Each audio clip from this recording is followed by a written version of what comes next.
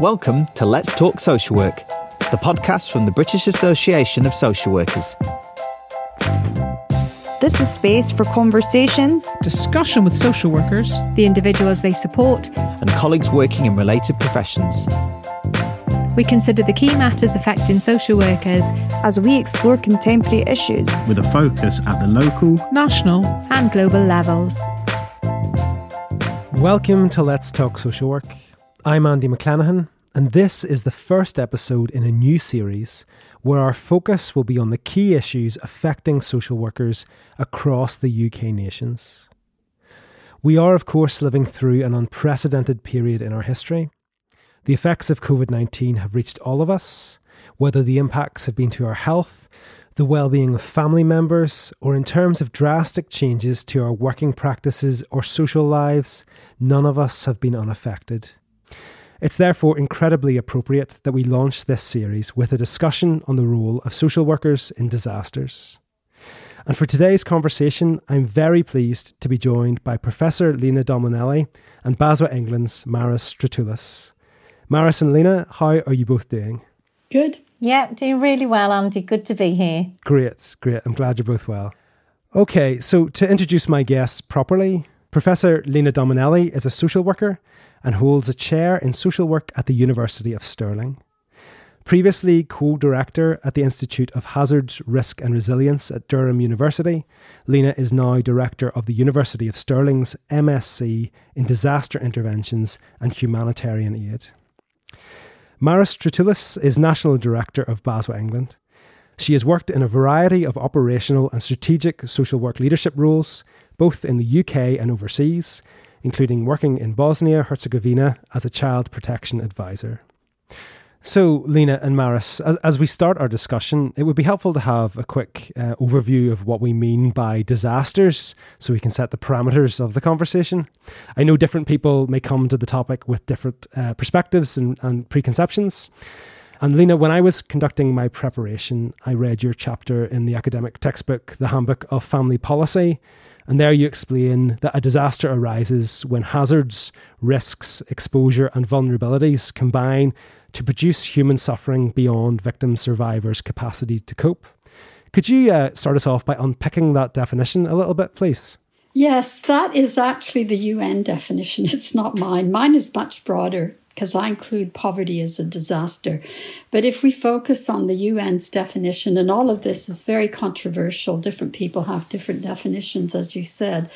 But the important thing about the UN's definition is that it is a sudden event that happens, so it's unexpected, like COVID, for example, and it challenges the resources and the capacities of either an individual or a community to cope. And so the scale of the event has to be quite large and beyond the normal coping capacities for it to be seen as a disaster. And they add to that to get enough resilience in the system back again after the disaster, you actually have to bring in external help in the form of either personnel or resources or other things. So it's about big in scale, big in numbers of people affected, big in the damage that it does, and requiring external intervention. And that's the UN definition. And the idea of poverty then, is that endemic poverty in developing nations, Lena, or is that poverty also in the developed world? In both. As far as I see it, it's, the biggest disaster, the biggest number of people affected deleteriously or badly by something that happens to them and they can't cope, because I see it as structural, is poverty, either because people have no jobs or the jobs they have are poorly paid. And those are the two key things. And we can do something about it, but it requires political will and it requires people working together. Like in the definition, the UN definition of disasters, it implies global solidarity, which is why, external actors come to help. And of course, poverty must then compound an individual's ability to actually respond to a further disaster scenario. I'm just thinking of COVID in terms of the impacts on economically disadvantaged families. No outside space for kids to play in, that sort of thing. No resources to keep kids entertained in the house. That's been a reality for a lot of the people social workers will have been supporting. Absolutely. And we know from the UK's COVID stats that it affects the most disadvantaged areas of the north and inner cities. And that's why, if you go to southwest England, you'll find very low levels of COVID.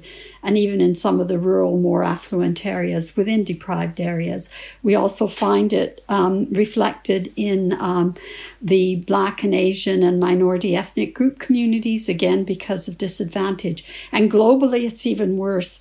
Most deaths, most damage, most economic losses of any kind of disaster, whether it's flooding, earthquakes, whatever, they happen in the global south. So it's because they're compounded by poverty. So if you're poor, you're already with your knees down on the ground, and somebody's got to help you stand up by bringing resources in. And Maris, I'll put that to you then. Is there anything you would add to the definition? Have you any perspective on that?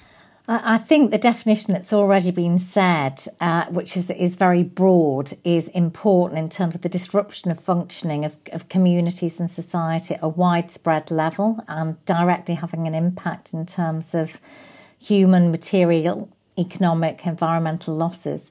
But I also think there is something here about disaster is incredibly subjective, and in terms of the definition of disaster is subjective. So when you think of people who have experienced personal crises in their life, whether that's linked to, for example, suicide of a family member, or as Lena has just described, abject poverty in a community but within a family context, that is also a personal disaster in that moment for that person. And it can be very far-reaching in terms of generations and the legacy of that personal disaster. So I think we need to be, as a society and also as social workers, very broad in terms of our understanding about disaster and the definitions of that. And it is about the impact on communities, but also the impact on individuals at so many levels.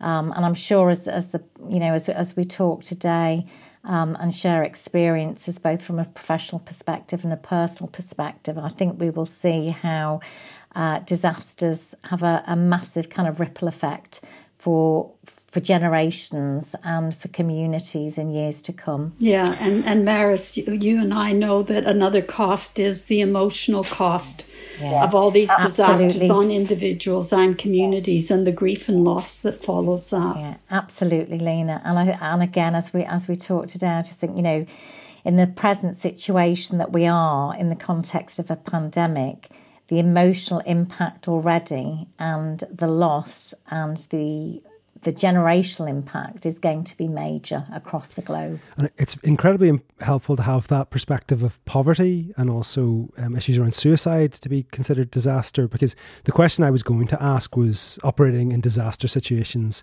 until the recent pandemic would, for most social workers, have been an unfamiliar experience. I'll now kind of reconsider that, because often social workers will be familiar with the impacts of poverty. They will be familiar with the impacts of mental health. So that is experience that they are very well versed in. But if we look at sort of the bigger picture, if we look at pandemics, if we look at floods, if we look at fires, if we look at climate change, does current social work education prepare social workers to respond in those sorts of disaster situations? I think, Maris can come in. I'll just say a few things at the beginning. I think social work education in the UK, I hasten to add, because it is different in other countries, badly prepares students for intervening in disasters, which is why we often go for volunteers. Can a social worker volunteer for a disaster that happens, whether it's Grenfell, Manchester, Arena, or Lockerbie and Dunblane? And the reason for that is, I think that and it's more so in England than in Scotland, the government has decided for its own ideological purposes, and it's not just one government, it's all governments since Margaret Thatcher's have decided to narrow the focus of social work education in the UK. And in England particularly, removing probation, removing community work from the social work curriculum. That was a big mistake, and I don't mind saying this here or anywhere else. And the result is that people are focused on safeguarding children and adults more than anything else. So whilst they have the generic skills that are very important, like how to listen to people actively, how to get information from them that they need to develop a plan of action for resolving whatever problem it is, for bringing in coordinating resources so that they are meeting the needs of the people. Our social workers have that, and they're very good at that, I hasten to add. But what they don't have is that broader kind of structural analysis where they can link what happens to one individual and one family that they're working with to what's happening in their communities, because communities are no longer something that they have to spend specific time on. I started teaching in social work as a community work lecturer. That was my beginning. And it lasted for a few years. And then it was taken off the curriculum by the government. So now you get that training only if there's a lecturer who happens to really believe in doing that. So you might get a 2-hour workshop that tries to teach you what I used to do in a whole a module over a semester and across the year. And then at Warwick, where I was at the time, you had to have community element in your placement right across the 9 months of placement that you had at Warwick at the time. So it was quite revolutionary for its time, and that was probably why it was stopped, because Peter Leonard, it had nothing to do with me. I just went and worked there. It was Peter Leonard who was doing this at the time. And so I think we really do need to bring in all these other skills, and it's about understanding the place of British social work in the wider world as well, because we are involved, whether we like it or not, with our European colleagues, with our colleagues in China, India, Africa, and even Latin America, although more so in Spain than here in the UK. But more of us are developing those links, because the disasters knows no borders. And, you know, the ones that everybody knows about that knows no border, air pollution. We get a lot of air pollution that doesn't come from the UK.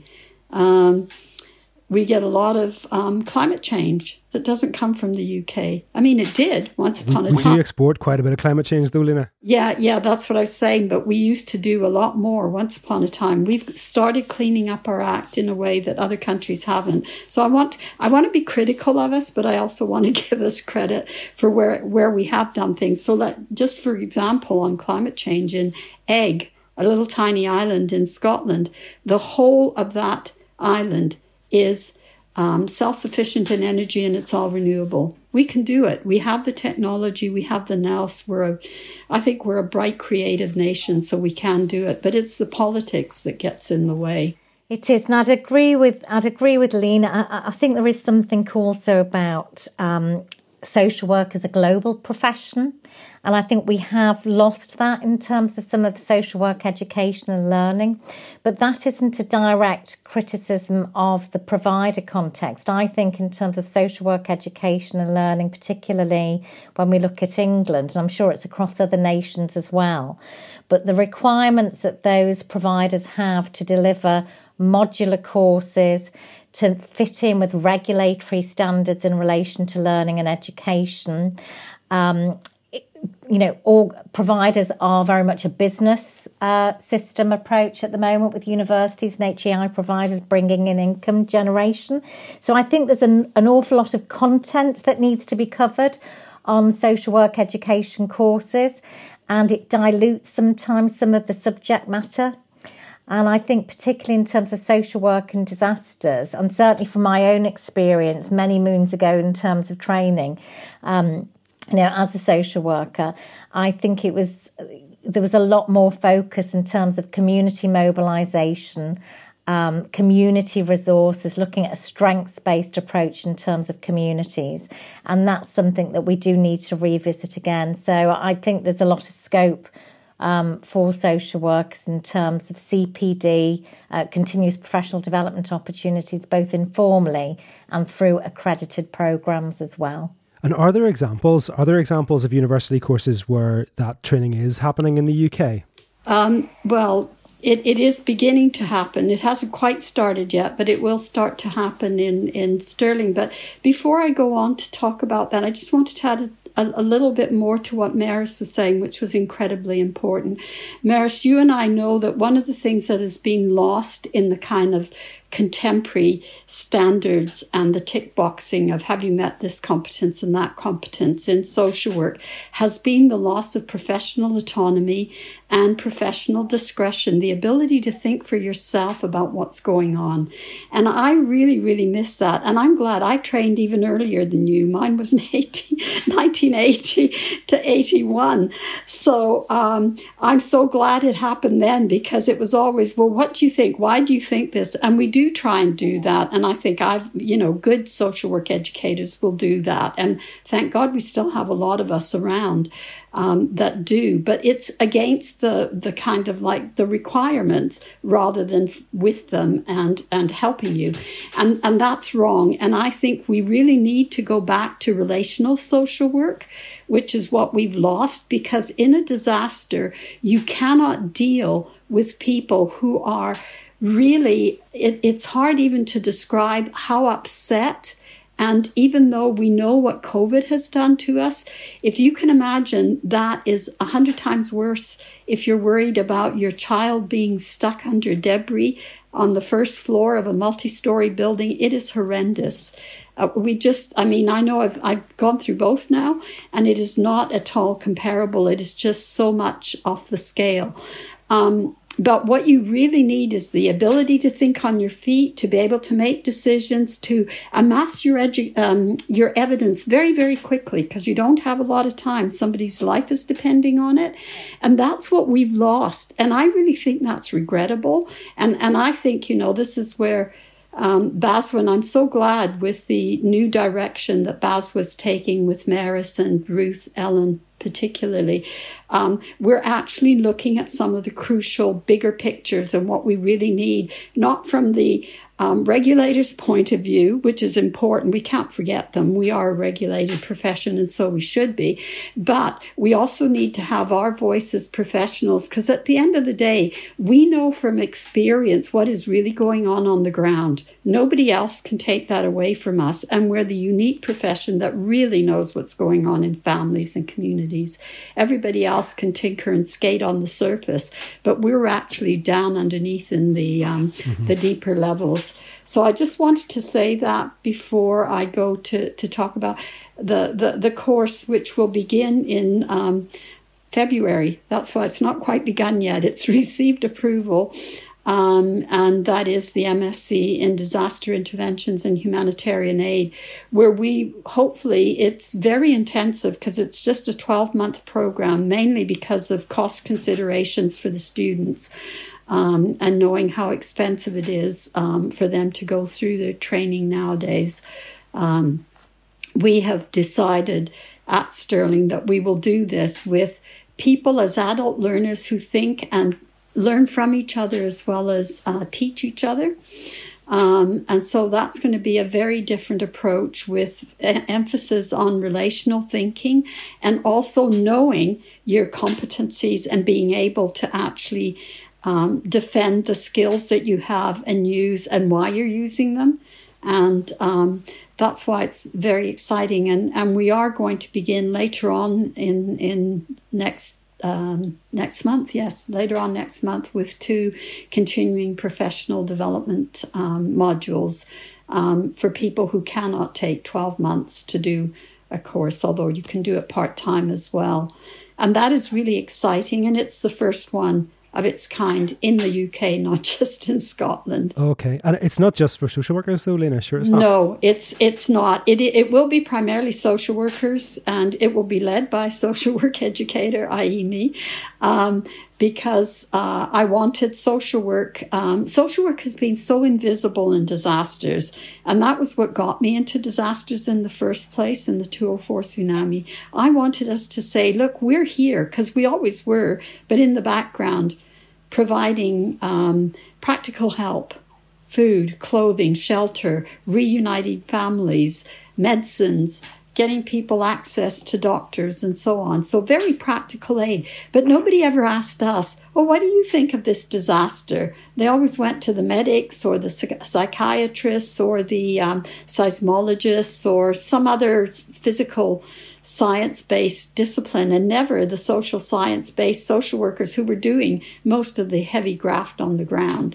And that's why I think we need to discover our voice again, and why I'm so happy that BAS was doing that and trying to do that despite the kind of hurdles that are put in our ways. But it is really important, and I'm going to let you come in, Maris, because you look like you want to say something. And just before you do, Maris, if I could just put something else to you in relation to CPD on-the-job training. Is it important that disaster management is a skill that all social work staff are versed in, or should it be seen as a very specific skill which certain staff specialise in to ensure that there's a real depth of knowledge across different services? Have you a view on that?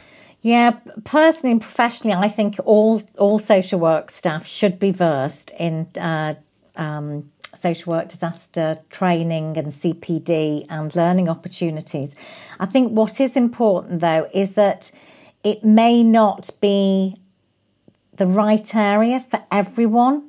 And so what I mean is that everybody should actually have that training, but I think we've got to be mature enough as a profession to acknowledge that for some people that may be an area that they particularly do not want to work in, and that could also be in relation to, for example, personal experiences that they've had themselves, people who may have experienced some recent loss, and learning and hearing from social workers who've been directly involved in disasters and talking about, for example, situations such as Manchester and Grenfell and Hillsborough and Kegworth.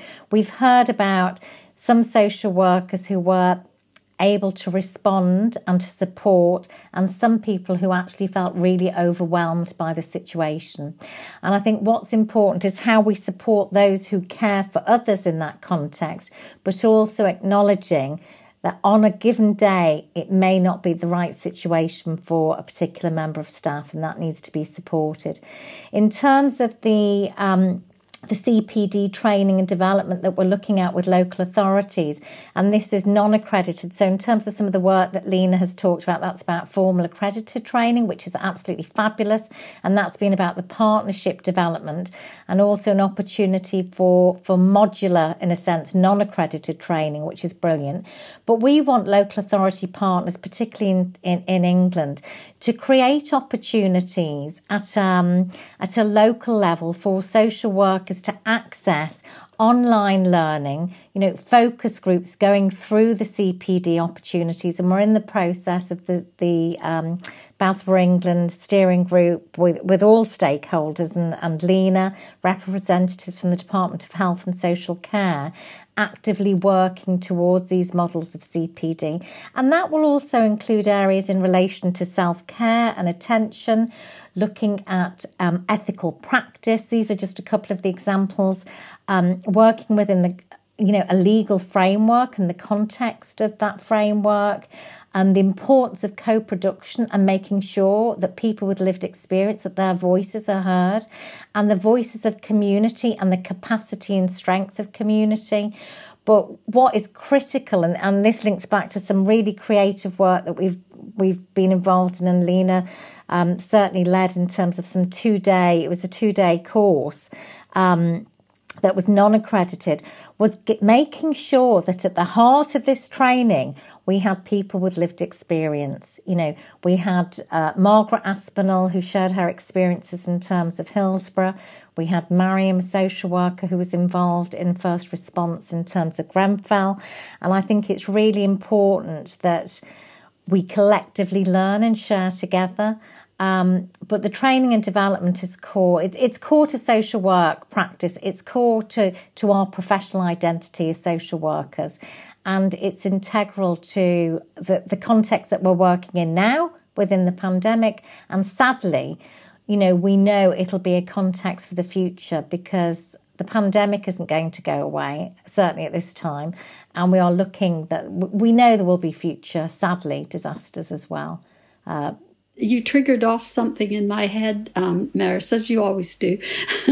But I just wanted to emphasize again, yes, it isn't for everyone, but even those that get involved can suffer trauma from this for years after. And I was just reminded when you were speaking of someone that I know who worked in the Dunblane disaster and is still traumatized by what they saw. And I remember this was where children were shot in their school by a scoutmaster in Dunblane in Scotland. And so, you know, that was about nearly 30 years ago, not far off of that. And he's still traumatized by what he saw and what he had to do. But like a professional, and we all do this, and this is why I want to emphasize your point about self-care. But it's more than that. It's about the employers recognizing this work carries a cost, and they need to be there supporting the social workers, not just today and tomorrow and the next day, but maybe for years. Because yes, this person carried on working for years later, but is still traumatized by the event. So I think we really need to highlight this is an important element of training, and we need to do more discussion, I think, about the support that we need to give our managers in training as well as the frontline social workers. We've tended to focus on them quite rightly because this is where the biggest gap is, but we also need to train the leaders in the profession. Absolutely. And just in relation to that point on self-care, and in my role with BASW Northern Ireland, I look after the association's press and media work and political engagement activity. I was recently engaging with members to compile a submission to go to the Northern Ireland Assembly Health Committee's inquiry into COVID-19 and care homes. And what was clear from the engagement with members was that it's only now, almost 9 months since the lockdown in the UK, that some of the anxiety and the stress and the burnout is actually starting to manifest. You know, at the beginning, and this is something which gets reflected in the Social Work Through the Troubles research, which we did in Northern Ireland, and we'll be profiling in the next episode. Social workers were saying, we just got on with the challenge. But then it is after the fact, it's down the line, years down the line sometimes, that they begin to feel the impacts. So in relation to the current pandemic, Lena and Maris, in relation to COVID and the stress and anxiety that's being caused to practitioners now, do you feel that employers are doing enough? And if you don't, what more should employers be doing to support their staff at all levels? Yeah. You know, BASW undertook a survey at the beginning of March 2020. So it was at the beginning of lockdown, and it was really to gather feedback and views from social workers about social work practice during COVID. And what I would say, being honest, I think across the board, both in terms of organisations and practitioners and workers at different levels, I think there was a hell of a lot of learning. I don't think people were prepared. And that isn't a criticism. That's just about being honest about the situation. I think there were issues about accessing personal protective equipment that raised lots of challenges.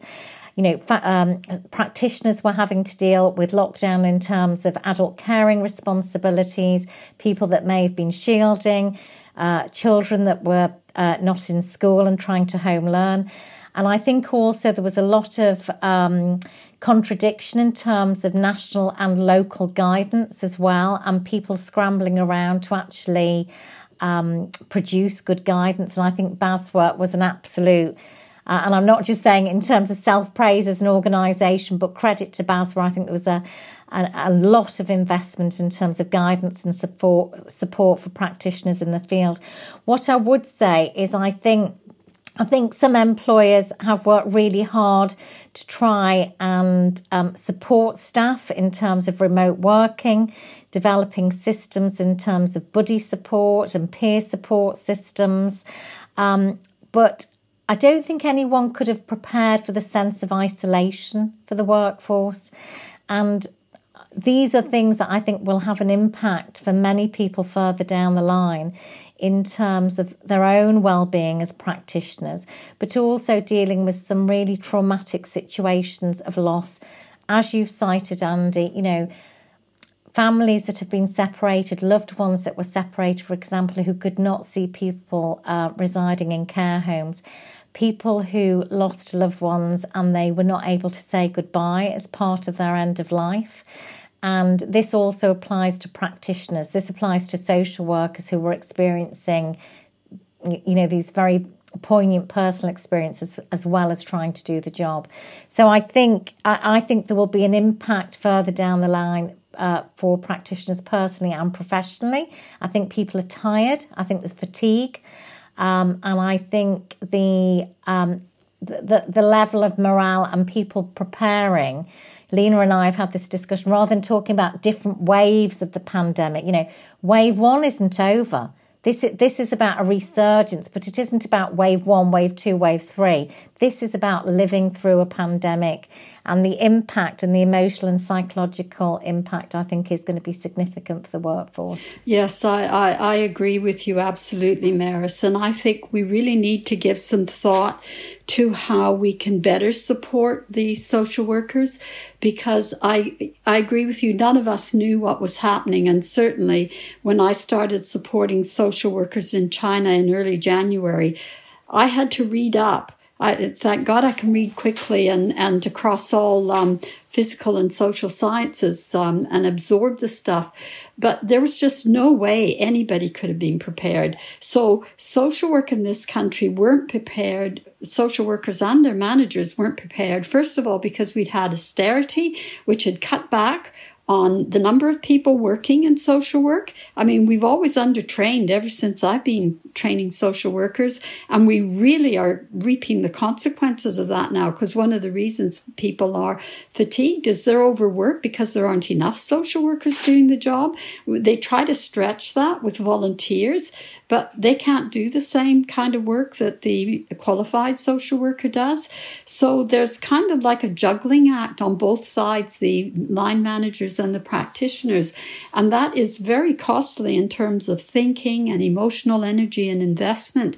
And I also think the support that was offered was very kind of limited, partly because people didn't know what to do, but partly because you put your finger on it, Maris, when you said social workers are victim survivors of the pandemic as well.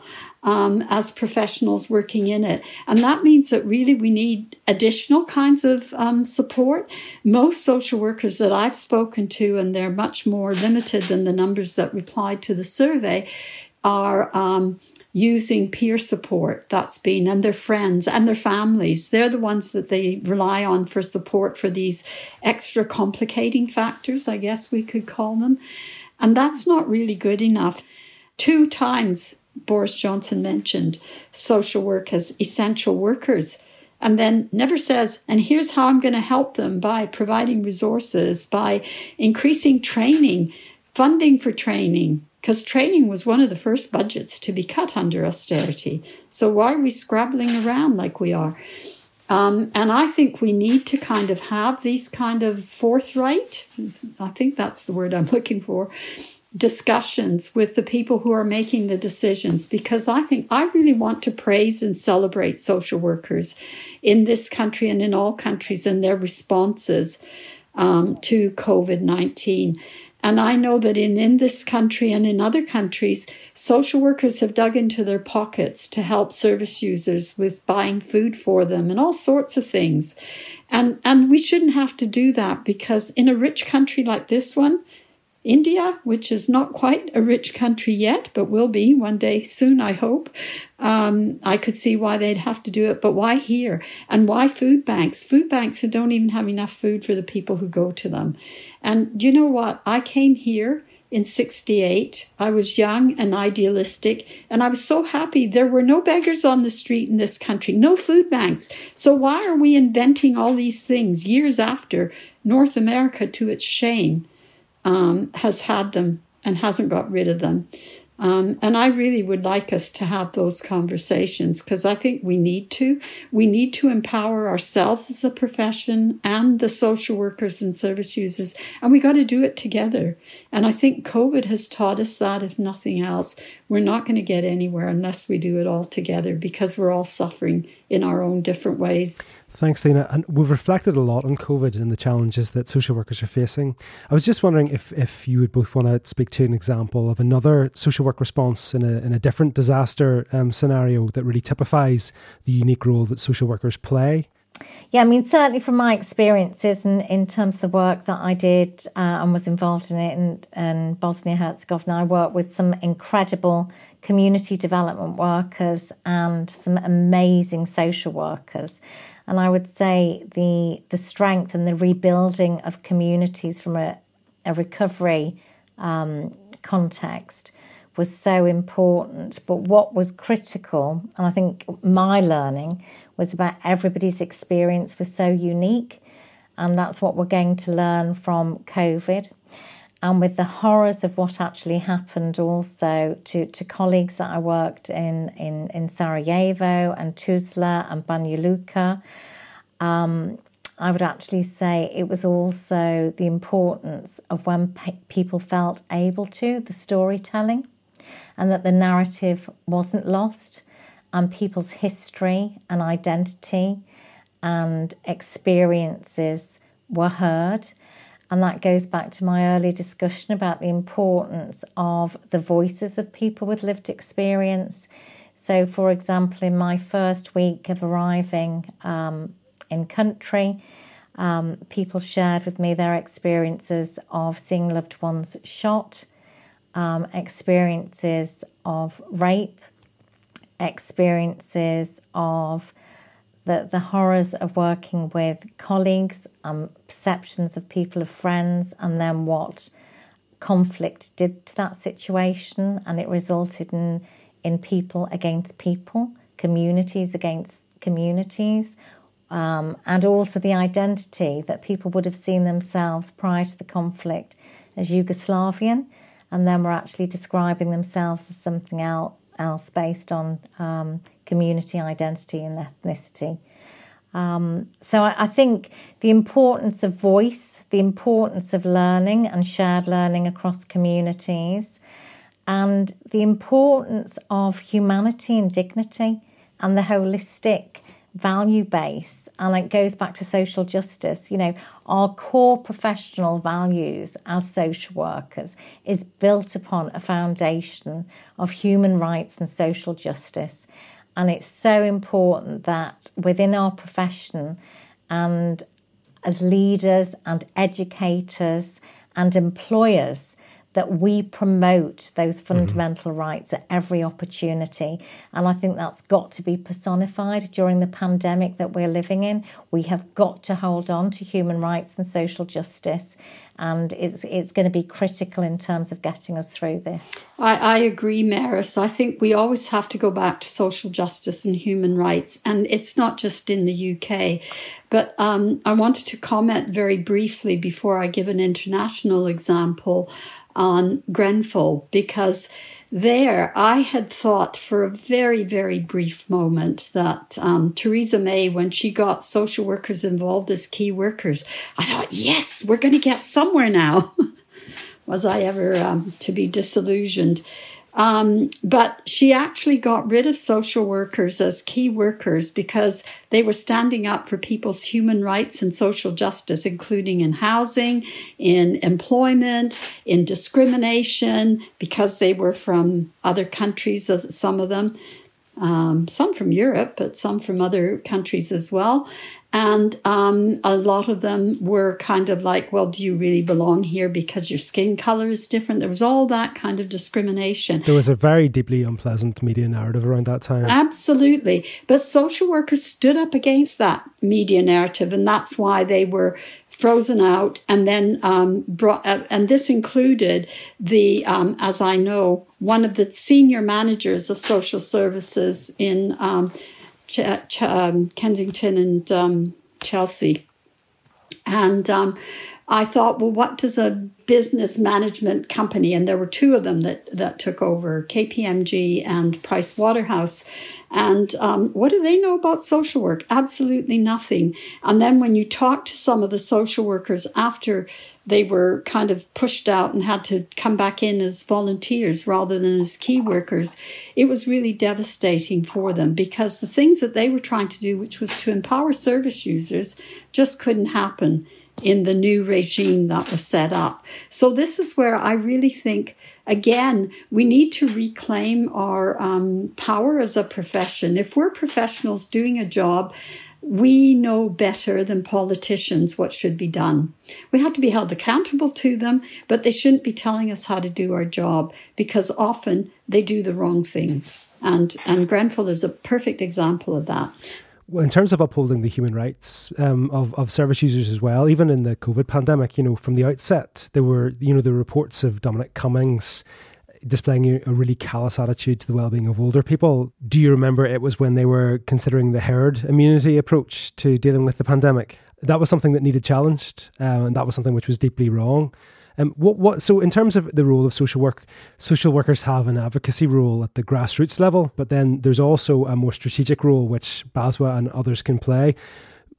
How do you see social workers exerting the greatest influence, Lena, to ensure that human rights are upheld in the context of a disaster scenario? I think we have to do it at many levels. And that's been our problem, has been that because we work as individuals, and the same thing with key workers, we tend to advocate for the individual family, but we need to get together as a profession to say, these are the things we do. And we are beginning to do that. And again, I have to credit BASWA for taking the lead on this and saying, let's get our voices heard. This is what we do. We advocate. And remember, we have 18 roles that we've identified that social workers carry out during a disaster.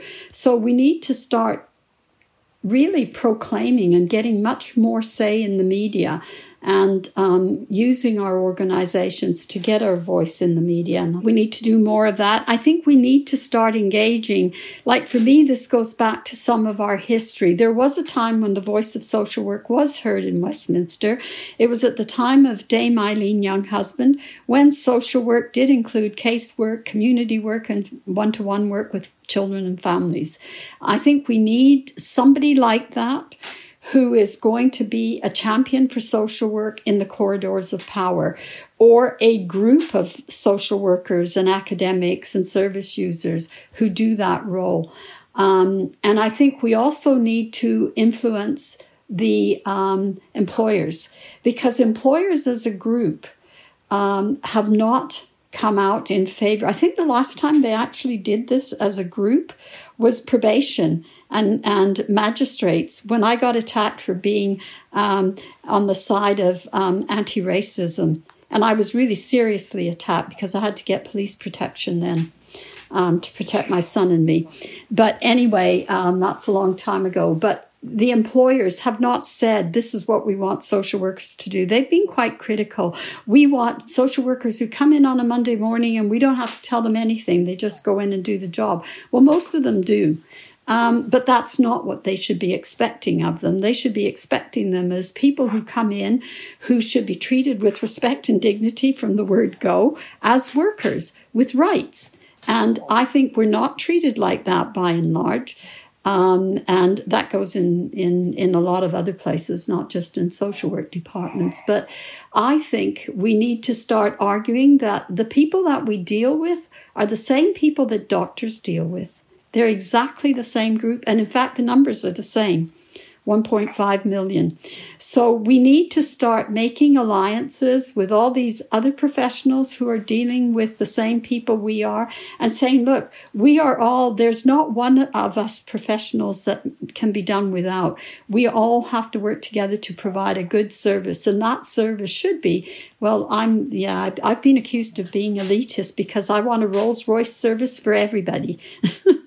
I think also it's really important to hold on to, the partnerships where there have been those successes, which are really important.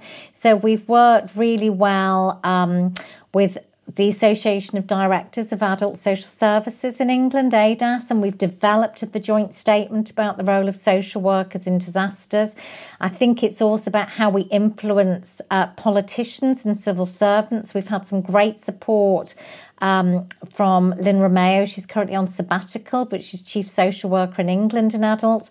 I think it's how we influence the policy makers, but also at a local level in terms of making sure that social workers are recognised as key workers in terms of emergency planning and that their role in terms of civil contingency. And I think it's also about how social workers themselves and employers come together in partnership with the communities that they serve. I was speaking to Margaret Aspinall earlier today, and, she was talking about the battle in terms of, for the Hillsborough Family Support Group. We're talking now 32 years and there's still more judicial processes that are going on. But one of the things that she really emphasised this morning was her social worker, who she does talk about, well, she was talking about two this morning, Antoinette and Peter. And she was saying, without that professional persistency of Antoinette coming back again and back again, knocking on that door, when Margaret didn't want to open the door, she was grieving for her son. She did not want to open the door. And you had that social worker who came back time and time again. And the critical change was when Margaret needed to go to the cemetery and the social worker arrived that day. Margaret didn't drive. And she said, I'll take you. And that's what, the importance of key workers and social workers. It's not always in the immediate, but they are a blue light service as well in the immediate. But they are there for the longer term recovery, for, the times when people have left, the friends have gone, the family don't want to hear the stories anymore, the families can't cope with the pain, that social workers play such an important role in building and supporting individuals and communities. But one thing, just to finish off on this, that I think is really important, is when we talk about the cycle of disasters and recovery, we must always think about the personal impact of recovery. And again today, and I would reinforce it for every disaster that we've talked about so far, but people saying, and Margaret really reinforced it, you never recover on a personal level. It's always with you. And that's something that we must never lose sight of when we look at different models of disaster recovery. Yeah, and that is absolutely true, Maris. And it doesn't matter how many years have gone by, and Margaret has always said that. So, yeah, I think the other thing that it would be really useful for us to do as well is to start talking, and you're quite right, we should be highlighting the good news stories. We have done, as we said earlier on in this conversation, we have amazing social workers in this country who have done excellent work that nobody ever hears of. And we need to get those good news stories out because we should be proud and celebrate our professional achievements. And yet that hardly ever happens. So more celebrations, please, of the wonderful capacities that social workers have. But I think the other thing we have to do is we do have to talk about resources. And this is very difficult in this country. I know when I went to Scandinavia and was working with them on kind of issues around children and supporting poor children, and they were complaining that their caseload, this was when I was doing social work at the time, and our caseload was 150 at the time. We couldn't, there was just a pile on our desks this high that we couldn't do much with. But they said, we've gone from 8 to 12 and it is so awful. Now that's quite a percentage increase, whereas the average at the time we had 150 cases lying around. Our average was about 70. And I said to them, well, we would just be so happy to do that. So how do you do it? And they said, we get the politicians are on our side. And then I met some of these politicians, and the first thing they said to me, "Oh, a social worker, we're so glad to meet you. We need them." Now, I said, can I have that in writing so we can give it to our politicians? But maybe we need to bring some of them here to kind of tell our politicians, actually, you should value your social workers, and you value them by giving them the equipment they need, as well as the training and the skills they need. And those are the two things that we have not had enough of in this country since I've been involved for decades now in social work practice, education and training. And I just think we really need to have those partnerships, those conversations across the whole piece of our profession, because we are holistic. And because we are holistic, we shouldn't be just taking little pieces out and saying, we'll just do this little bit now and it'll change that. Because just changing this little bit might change the little bits around it, but it won't change the whole picture. And we need to change that whole picture. That's, for me, what is a step change, a transformational change. We've had lots of little piecemeal changes in this profession, but not the transformative change that we really need to do the best we can. And every social worker I've ever met always wants to do the best they can. I have never met one, even in training, that hasn't wanted to do that. Thanks, Lena. I have one final question, and it concerns climate change. It's clear that climate change is creating disaster situations across the globe, and increasingly will do so. So I'm thinking of wildfires on the west coast of the United States and also Australia, and also major flooding incidents much closer to home. How is social work as a profession placed to respond? I know that BASWA has voiced its commitment to supporting UK-wide and international efforts to promote climate and environmental justice, but what more needs to be done? Well, I think it would be helpful to have training in this for a start, because we never even talk about climate change, again, unless you have somebody like me as your lecturer, but very few. I think I can name about 3 or 4 social work educators in this country who talk about climate change. That is not true in other cases. Even in the US, where we have an American president that denies climate change, there are universities who are engaging in climate change, very small ones, as social workers, like helping people develop urban gardens. Same thing in Canada. Lots of work being done because of climate change, planting trees and doing all sorts of very simple things, including recycling.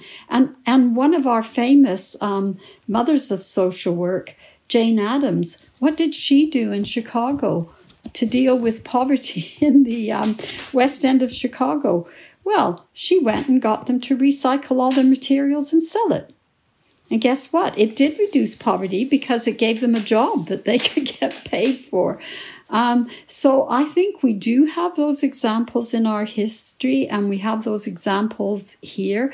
And I know that, for example, at Durham, where I was, school children were seen as a really key point of change. So Maris, right down your street, because they are really good at grasping climate change initiatives. And if social workers would engage with them on these sorts of issues too, they become the ambassadors in their own families and communities. And the place that is doing this par excellence, as far as I'm concerned, in terms of the examples I know, is Bangladesh, where they have the cyclones. And the children know about planting mangrove trees so that they can have these groves that protect them from the ocean surges. And they will tell their parents about what happens when the water in their wells becomes polluted because of salination and all sorts of things. And they're the ones who drag the parents off to evacuate because they know what to do. They've been taught in school. So they become the best ambassadors. And I think we could do lots of interesting things like that. And some of them have done it. In BC, which is another interesting place, social work families who were in, their children were in danger of being taken away with them, were involved in developing roof gardens on the agency where they were going to kind of get support for learning how to be better parents. So I think there are many, many things, and they're not that far removed from our day-to-day practice. Thanks, Lena. Lena and Maris, thank you so much for speaking with me today. It's been a really, really interesting conversation. I know that I've learned a lot, and I'm sure that everybody who listens will also learn a lot as well. I'm pretty sure this won't be the last time I speak to both of you. I hope you'll both come back on to Let's Talk Social Work sometime in the future. Definitely. You just call us. Tremendous. I like that enthusiasm. Until next time, thank you so much. Cheers. Thanks. Take care. Bye.